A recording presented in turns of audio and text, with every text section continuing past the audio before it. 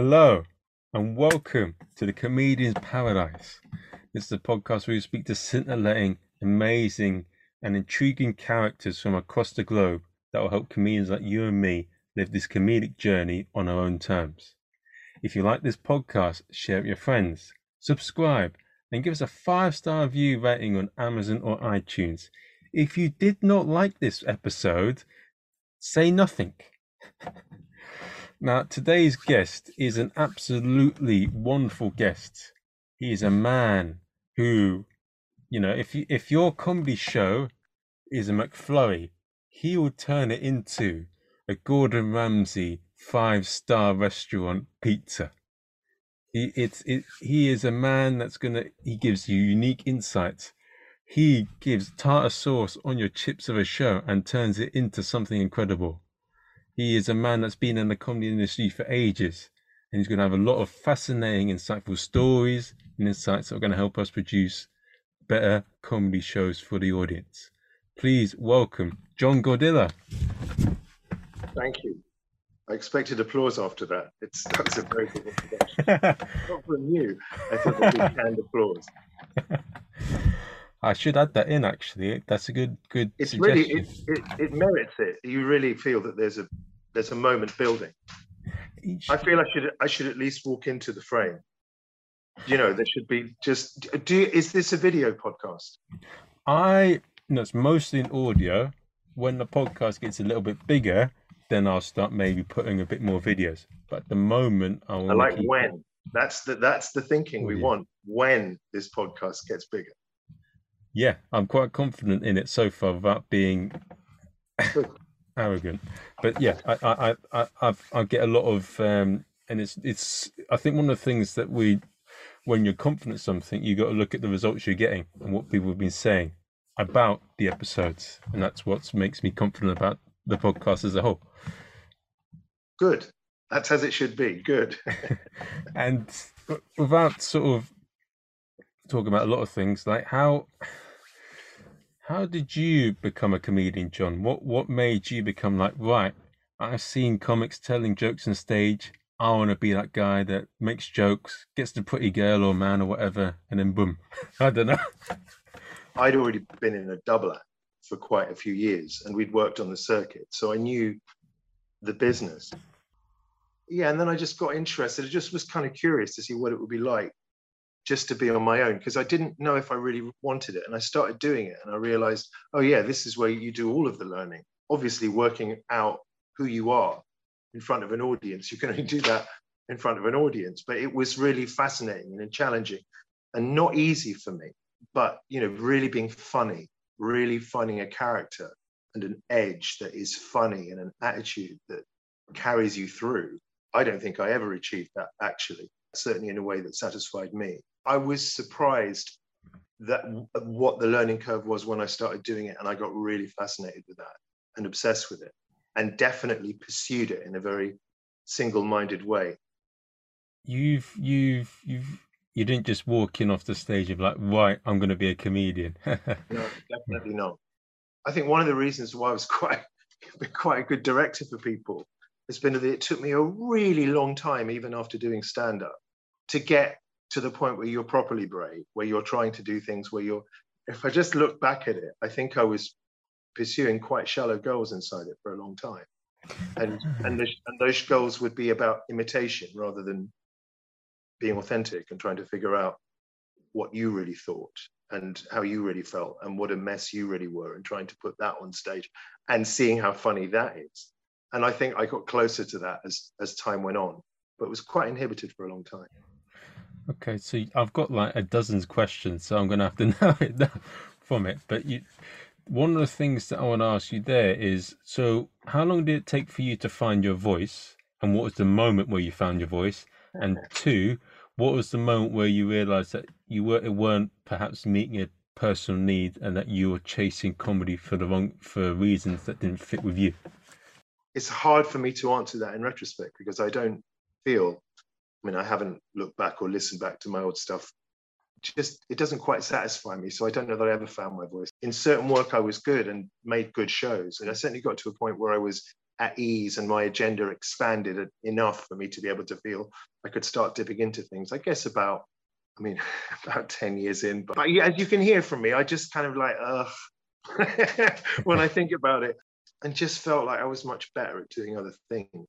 Like I still might go back to it. I'm not against it. I just think I'd have to be more evolved or have a different attitude or a different risk, in myself to go back to it. And I'm not against doing it. I'm just not into it at the moment. I'm into doing other things where I don't feel I get in my own way and feel I'm more able to be more effective and work more in depth and get better results.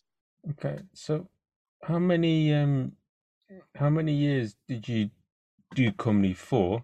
And it's quite interesting hearing it from you because like you've been on like sort of you on that Edinburgh YouTube thing I've seen on TV where you went on that show. You received lots of accolades in terms of your shows, and you've also I think you've been a warm-up comedian as well. And I've done lots of things, and in fact, as a performer many years ago, I had my own series on cable. And despite all those successes, you still didn't feel like it was meeting what you personally wanted. Yeah, I didn't feel that the output. I thought that my shows and my ideas were better than my ability to deliver them, and I had a freedom when I was working with other people, but when I was working with material that I didn't have to perform. So I wrote stuff and wrote a film with someone, and all of those things just felt like, oh, this is much more, can really get under stuff and do things more in my way. I don't know. Ultimately, it's just a question of where you feel best and where you feel better suited, where you the feel least you enjoy neurotic, I suppose. So, the freest. And it's about being free. The problem is that I've had a tragedy in my life that's arrested lots of this development. I wrote a film with someone and was going to make it. I was also producing and directing a couple of other things, and just really feeling, confident and able to kind of go, no, I feel I can really make something that I think I'd like and that would be good. It just isn't a stand-up show, it's a film. And then I had this sort of tragic event happen, which is what the podcast is all about. So that's obviously had to make me reassess a lot of things. But right now, the things that I'm interested in, they're stories I'm very, very interested in telling. They're just very far away from comedy at the moment.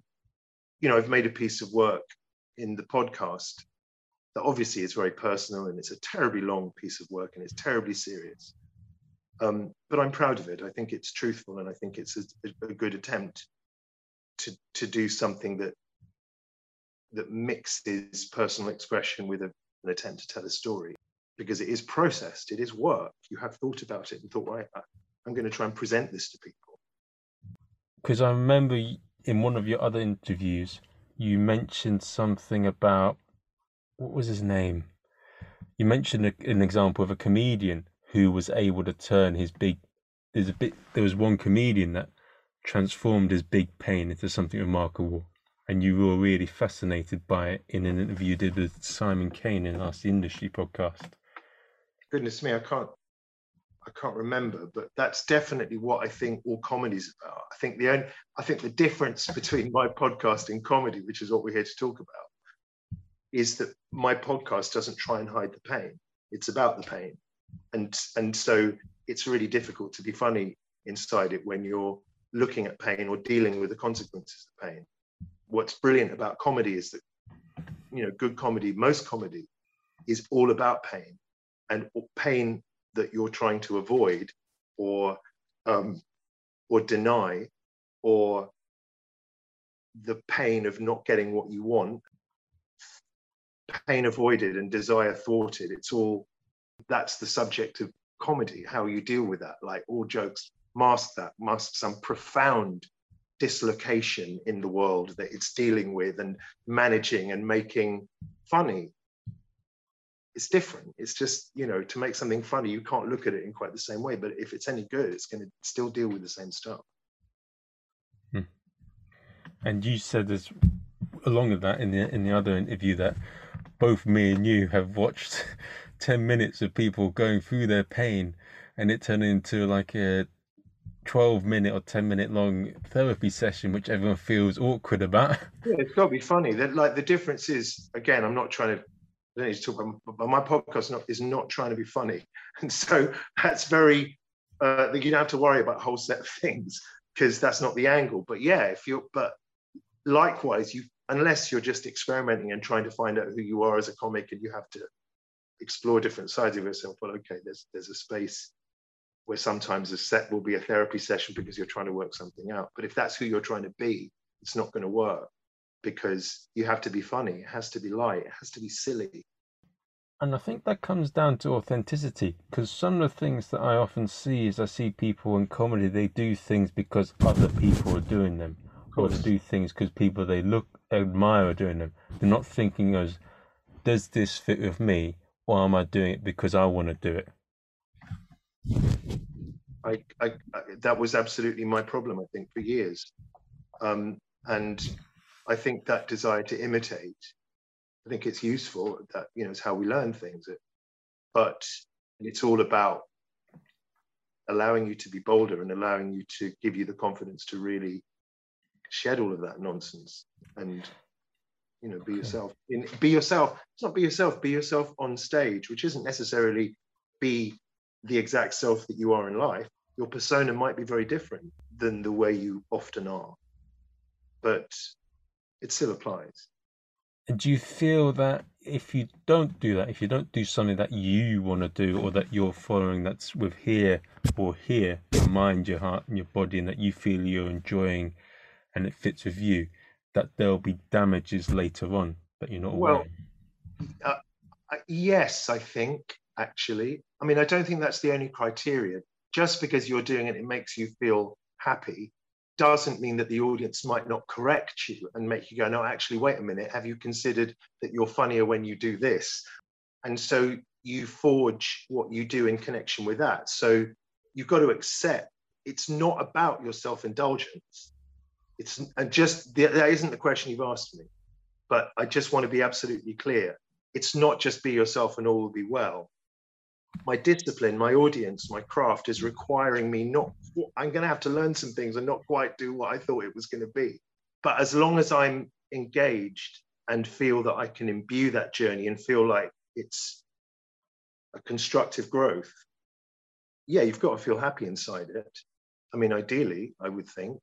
I don't know, some people do it and they're absolutely brilliant and they feel terrible about themselves and they hate themselves. I couldn't live with that. That was my problem, but some people can, and their capacity to live with that, in fact, fuels them to be better because they have that tolerance for it. They enjoy the pain.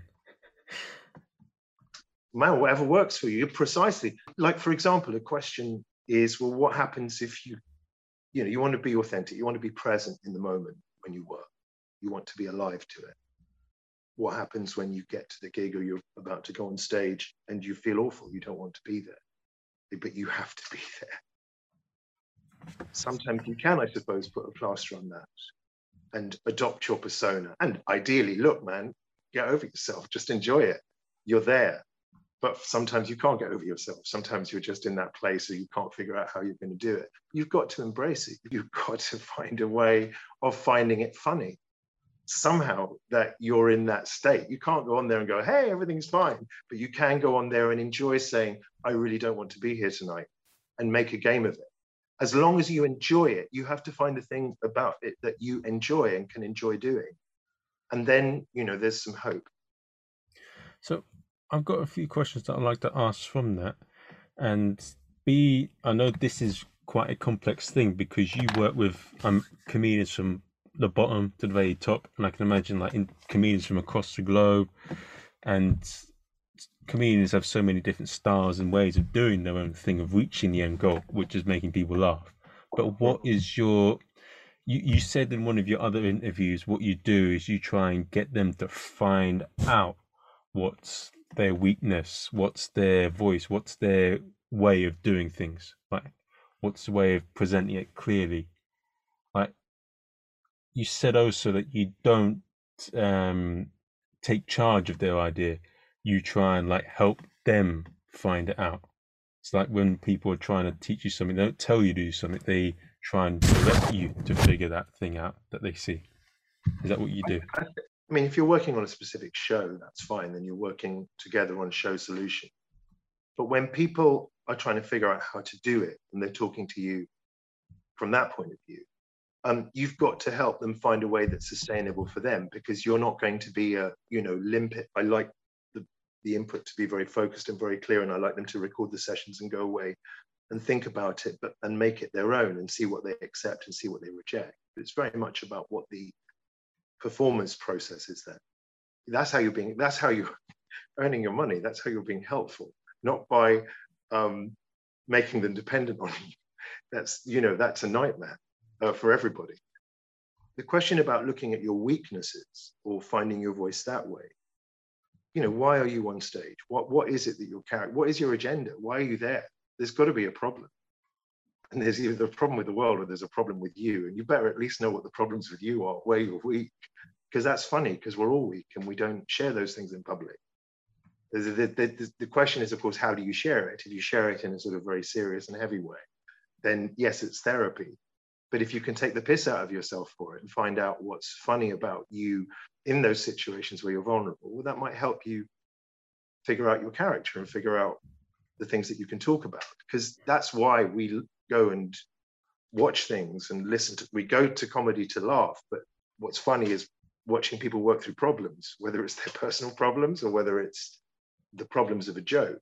Like, obviously, jokes themselves are problems that are solved in weird and lateral ways. The premise is the problem with the world, and the punchline is the bizarre lateral solution that makes a new kind of sense of it and triggers us into some kind of laughter. But what's funny about somebody who doesn't have problems? That's when you watch someone on stage, you kind of got to imagine at some level what their grudge or what their being at odds with the world is. You've got to sense that, I guess, to find them funny. You're kind of a walking problem if you're a stand-up comedian. Do you know what I mean? So that's why I would say look at your weaknesses, or look at the things where you're vulnerable. But of course, the tricky thing there is finding a way of separating from it so you can take the piss out of yourself for it. Because if you're stuck underneath it and wallowing, then you can't make the real jokes. You're kind of still protecting it too much. You're defending it. So you're saying that all comedians are fucked up? I'm saying everybody's fucked up. I don't think comedians have a monopoly on it. But I think that comedians have a duty to look at that, because that's the material that we all relate to. I think that's the sort of subconscious reason that we all go to identify, to connect, to feel life from different angles. Effectively, comedians explore part of themselves that a lot of people won't show, and it's about letting out that weaknesses or that real thing that fucks us up, get us wound up or whatever, and putting that on stage and being comfortable about that and not giving a shit. And that's... Exactly. And I think that's what is healing at the therapeutic level about good stand-up comedy or good any comedy, because you go in and you see that, and in a safe way you get to engage with that, and you feel, oh, I'm not alone. Oh, that fella's got things like that, and it's kind of stupid. It's really stupid that people are that petty and that I'm that petty, and that's useful. You learn from things like that and can carry those things into your life, even to the point where you go, oh, I remember what that comedian said about this kind of thing. Sometimes that happens. Is that I think we spoke about this before in the podcast, and Ben actually listened to the podcast, and he mentioned the bit where you said, it's President Abonjo character, and you said, what's the dictator doing? Wandering the open mic circuit or looking for gigs with Jeff Whiting? Yeah, right. And you said there are parts of it, even if it's a character act, that you have to imagine you're that character and you are playing a character, what the problems are and what the issues are. But is one of the reasons why you'd say you're more focused on personal stories and mainstream sort of shows, because it's easier to get at the heart of the person than doing character? There's if you're working in I don't have a particular preference. I'm interested in what I can relate to. It is easier in a sense with an observational comedian, because ostensibly their act is about their life. So off you go. What else are you going to talk about? I think the question, say, a character like President Abonjo, is that you've created this a lot of really interesting parameters for that character, and then you've plonked this character from a different world into this world. I mean, stand-up is obviously about breaking the fourth wall. We have to believe in something in that stage because we're being spoken to. So there's a lot of fun in that. Part of comedy is just you just take the piss out of whatever you can, and it's all around you. So what could be funnier from my perspective than a fallen African dictator as having to wrestle with Rick off the curb to get the opening slot at Maidstone? It's like, what's going on? Like, what? Watching somebody wrestle with that is really funny. Yeah, and you said, in a way, you tested the boundaries, and you said that there is no rules for it. And I think Benjamin mentioned this in one of the podcasts as well. Part of the fun with this is, breaking the rules of comedy, reinventing things, and doing things your own way. Yeah, because that's, yes, I have nothing to say to that. I agree with you. What would you say are the main attributes of doing a show rather than a straight stand-up set? Because if you go to a comedy store, it's all boom, boom, boom, boom, or it's not as much as a story as perhaps doing a show. And how do you maintain an audience's attention, and how many different devices do you need? I think that's a complex question, though, what I've said there.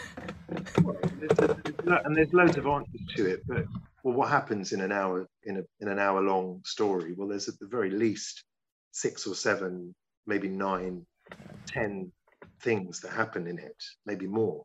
So there's turns in a story, and it's the same. It's you break the routine, you change the routine, and that happens over a 20-minute set as well. Even if you're staying on one subject, you've got to explore different levels of it and open it out, keep moving it. So whatever your genre, whatever style of comedian or act you are, you better have 6 to 12 things. You better be prepared to generate 6 to 12 things that are different enough from each other to keep our interest, number one. And then number two, do those things make sense, I suppose? Or it's the other way around. You kind of go, well, I want to do this. I'm going to have to create this, and this. And you build the bit from knowing what the shape of the overall thing is. And that's, well, this analogy is going to sound a bit iffy, but this is a common analogy for my dad. So I will reword a few things. But he says, with a good movie, you have your up moments, you have your sad moments, and then you have your funny moments. And then you have the attractive person in there, like the eye candy. And that's what you're saying, that maybe you should view your shows as a movie and try and look at the structure of that, how you can, because you're taking them on a journey. All stories have acts, they have movements. Even jokes have acts. One set of things happen, and here's a turn. A 3-minute variety routine on television is based on 5 or 6 turns, different bits, riffs that come into it. I mean, those things can be really condensed. A 10-minute set is based on at least 2 or 3 turns. A 20-minute set is based on at least 2, 3, 4, 5 turns. Over an hour, the only different factor is there an organic development? Because it doesn't have to develop in the sense of here's a literal story, but is there some growth? Is there enough variety over that hour? Does it feel like it goes somewhere ideally? Because comedy shows don't necessarily have to be bound by a ruthless A, B, C, D narrative. But even if you're putting together a set that's, not bound by any narrative cohesion, what you're trying to find is what is the quality of this performer or this material that is radiant and intense, and you've got to focus. Go on, what's happening? No, someone came in, so I said hello. Sorry. What happened? All right. Never mind. Sorry. They were calling me, so I didn't want to. It's like Robert De Niro in King of Comedy, where his mum's calling him upstairs all the time when he's just doing his little recording into the microphone. Did you ever see that film? I've not seen it, but now you make me want to see it. Well, you're the second person in a week that, for whatever reason, I've spoken to about the film who hasn't seen it. You really should see it. It's a brilliant film, and it's brilliant about show business. Actually, it's one of those great pieces about the politics of show business and people who want to get into it and what do they do with the opportunity once they're in it.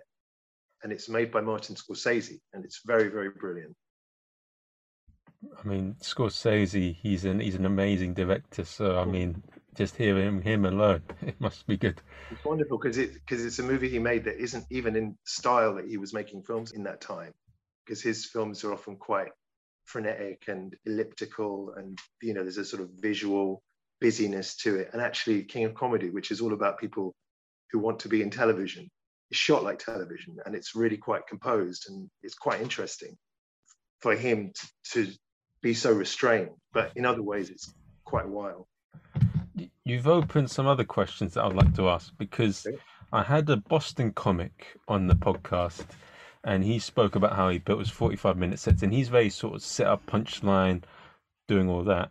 And then one thing that I've got Julia Massili, who's coming on the podcast, and I've got people like I've spoken to Ada Camp, and how. So for an act that's quite quirky, like Candy Gigi, do you know her? No, I don't. Okay, so let's look at, because you mentioned about there's 4 or 5 turns in a 20-minute set, and then if it's an hour, it's like 10 different turns. Yeah. How the turns of like a regular? It depends how involved your routines are. But I'm sorry, go ahead. I don't know. There's no fixed number, but bloody hell, at least 4 or 5 things better happen in that hour. And and if you're going to only have 4 or 5 things, you better bloody do them properly. Get into them and explore them, and find the variety in the depth with which you tackle it. But so the thing, basically, the short answer is, for an act that's just basically words and straight sort of regular stand-up that you would see, and for an act that's very wacky and weird with magic, props, and like doing all sorts of crazy things, like maybe what's his name, that Canadian comedian, Dr. Brown, how would the turns differ in their style? What I am trying to connect with, just got to spend a bit of time really listening and trying to put yourself in the seat of the audience, or just be the audience, and try and really work out what you're enjoying about this person, and where they've got their most life and excitement, and how can you help them do that. You're not just a props comic. You're not just it. There's a point of view. There's something else. Often people's work, without being literally so, it clusters around themes, or there's a sensibility at work. There's a certain life perspective. And so you try and define that as much as possible without killing it, and try to build things and places for it to go and to explore it. What are like 2 examples of acts that you've worked with that are completely different in their style, and that you've seen them keep with their different methods of turns? I'm not saying different rules, but like from an outsider, I'm intrigued to saying what you've observed in these different types of acts and how they turn and keep the audience engaged. Well, I was working with Mandy Mooden a couple of years ago. She was developing a show that was based on her invisibility as a middle-aged woman, but it was essentially built around a series of tricks and a series of observational routines that had a sort of mystical element to them. So there were already naturally those turns, and I just felt we need to find some more that reflect this aspect of it. We did it. We didn't do very much work together, but trying to make tricks or create things that fit her theme was a way of finding turns. That's not answering your question, actually. Your question is, how do you do the turns? And my answer to that is, everybody naturally does the turns. You know when an audience is bored of what you've done, or you can't make it any funnier, and you've got to do something else. So I guess that's why I'm struggling with the question. I think the genre of comedy is irrelevant. It always comes down to this. There are people who want to put a story together and they know what the story is, and there are people who don't have a story, but they've got bits. One thing I do want to ask you about, and this is something I've only sort of learned recently from having a lot of people on the podcast, and people say that, and this is maybe a bit of a question outside what we're talking about, but what is it with, why do some people choose to, and this is okay, not limiting anyone, but I come across quite a lot of comics who say they want to be a circuit comedian, or they want to be a festival comedian. But as you said before, there's no limitations to this. Everyone does what finds their own way to doing it. But what have you found the differences, hope, in working with festival comedians that want to focus on a festival to those that just want to build their 20-minute or 30-minute set? Well, most people who are circuit comedians at some point actually dabble or really go into doing longer work. But the difference, I suppose, in people who are trying to develop a 20, 30 minutes, you see, this is the problem. You put any thought into it and there is no difference. But the technical difference, I suppose, is that when you're trying to build a 20 to 30-minute set, you're trying to identify in a very acute way what your character is and what your point of view is. You're trying to really define that. And you're also really working hard to find your funniest stuff. I mean, you're still doing that over the hour. Like, there's no excuse not to do that. But I suppose you're asking more basic questions about who your character is and how it's formed. And over the hour, you're looking to explore different scenarios you can put the character in. Because I think the big leap is between 10 minutes and 20 minutes psychologically. I think at 20, you've got to have another gear. You've got to have done something secondary with your character over 20 minutes than you have to do in 10. From then on in, you're just kind of riffing and swimming and trying to explore the parameters. Okay. And with certain narrative or attention demands that start to come in around 45. When you've got to 45 and it's not bloody over, well, you better find a way of keeping some interest sustained. But I think that's the big difference, actually.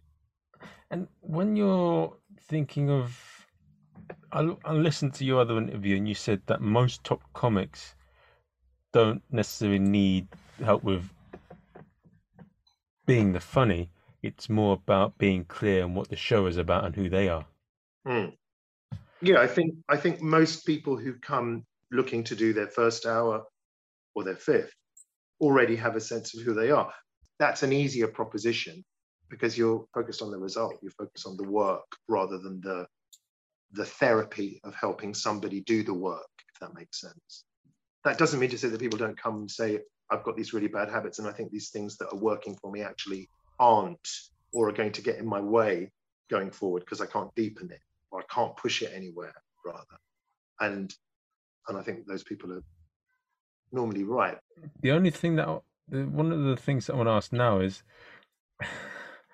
when you said there's no rules to it and this and that, have you seen The Matrix? Yes. And you see that bit where Morpheus fights with Neo and he says, some rules can be bent, some rules can't. You said there's no rules to comedy, but is there some things that, if my name was mickeymouse.com and I wanted to ask you to help me build a show and I was a new comic, what things have you learned that you could advise to someone? It depends on the person. Again, these are all, you say that I say that there are no rules to comedy. There are no more rules to comedy than there are to anything else. There's definite structures and things you can do to help you make jokes. And there's ways of breaking down what a joke is. So there are definite rules to how you can go about finding them if you can't instinctively think of jokes about a topic. So, and there's rules in a way that are unwritten to social engagement in general that's around being understood. And there are, I suppose, rules in that sense. But what do you mean when you say there are no rules? I mean like sort of pointers, not rules, but little pointers. So like one thing that I often see sometimes, I had someone on the podcast and they said that when they want to be an actor, they asked someone who was a professional in acting what it was like so that they could decide whether acting was for them rather than dive head first. And what I'm asking you here is, if someone is completely new and they want to start a show, so they don't go into producing an hour show headstrong, like making mistakes, boom, boom, boom, so they can avoid doing things, what are little pointers so they don't make... I think the most important thing I could say is that that's what you've just proposed to me isn't realistic. So if you've come here hoping not to make mistakes, that's going to happen. But if that's the lesson, that you're going to have to really embrace this, the failure, the potential failure of what you're going to do, because that's where the funny is. And in that attitude is where you can take the piss out of yourself. Like, there's such strength that comes from being in that position. You know, you've got to find a way of genuinely enjoying it and relishing that ride. So that's the first thing. If you're going to do it with some idea of obligation or duty, or some sense that I must do this in order to fit in to some industry expectation, how good is what you're even going to make at the end of it going to be? I don't, like, how interesting is that show even going to be if you're just trying to do something that fits into that map? I mean, it's boring to me. So rule number one is accept that this show might not be the show where you find what your thing is going to be, but you need to do this show. So how to equip you to enjoy it and explore it and use the pressure of it as to your advantage. Rather than be overwhelmed by it, which I sometimes see by a lot of people around me. There's nothing wrong with accepting the fact that it can be quite overwhelming, provided you're able not to mind. Yet you're not alone. It's not overwhelming because of you, it's just overwhelming, and everybody experiences that. And managing that is the difficulty. Of course, it's the trick of life for all of us. It's not a comedy question, it's a life question. But it really applies in comedy because so much of it is how you manage things is so intrinsically linked to the stuff you write about, the things you talk about, who you are as a person, how much fun you can have in the middle of what will likely be heavy failure. And that's the point. Okay.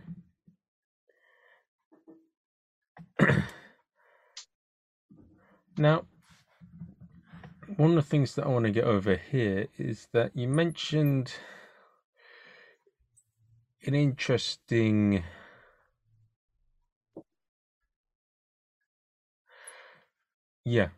one thing you mentioned that was an interesting point, and this is probably a comedy secret for anyone that doesn't know comedy. I see a lot of comics when they're talking about different things, they always make it present tense to have more of an effect. And you said that it can, if they're going to talk about the past, like 50 years ago I met this woman, bish bosh done, you've got to like you mentioned that they have to make it present. How do they do that?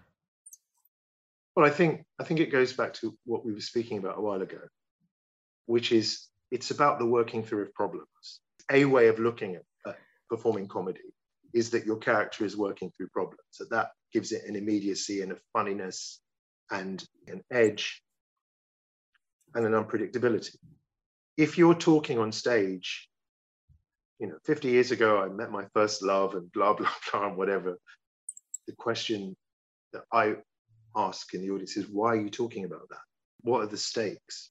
So if you're standing on stage telling me I'm an emotional disaster, I can't make any sense of my life, this started when I was 5, then there's a reason to go back to when you were 5 or when you were 15 or whatever. Emotionally, that makes sense because the thing you're talking about in the past instantly becomes more immediate, more interesting. Sometimes, and this is really happens really with the very newest of comedians, because they're trying to work out what to talk about, and they do that kind of I'll tell you a bit about myself comedy. So they go through a sort of potted biography, or they plan to do a biography of their life. Sometimes you see that, and I was born here, this happened to me as a child, this happened, then I went to here, da da da da da. Obviously they never survive more than 2 or 3 outings on stage because nobody cares. And the reason nobody cares is because what does it mean? What have you told us about you and why it matters to you? Who are you? Why should I be interested in a chronology of your life? What's the problem? What's the beef? How are you a fuck up? What can't you stand? What don't you understand? What's bothering you? What gives you the impetus, the reason to speak? And that makes it sound like, oh, the comic's got to be really wound up or have a problem. So, no. The comic can be silly and light and bouncing around, and it doesn't have to have any implication for the kind of comedy you do. But what's up?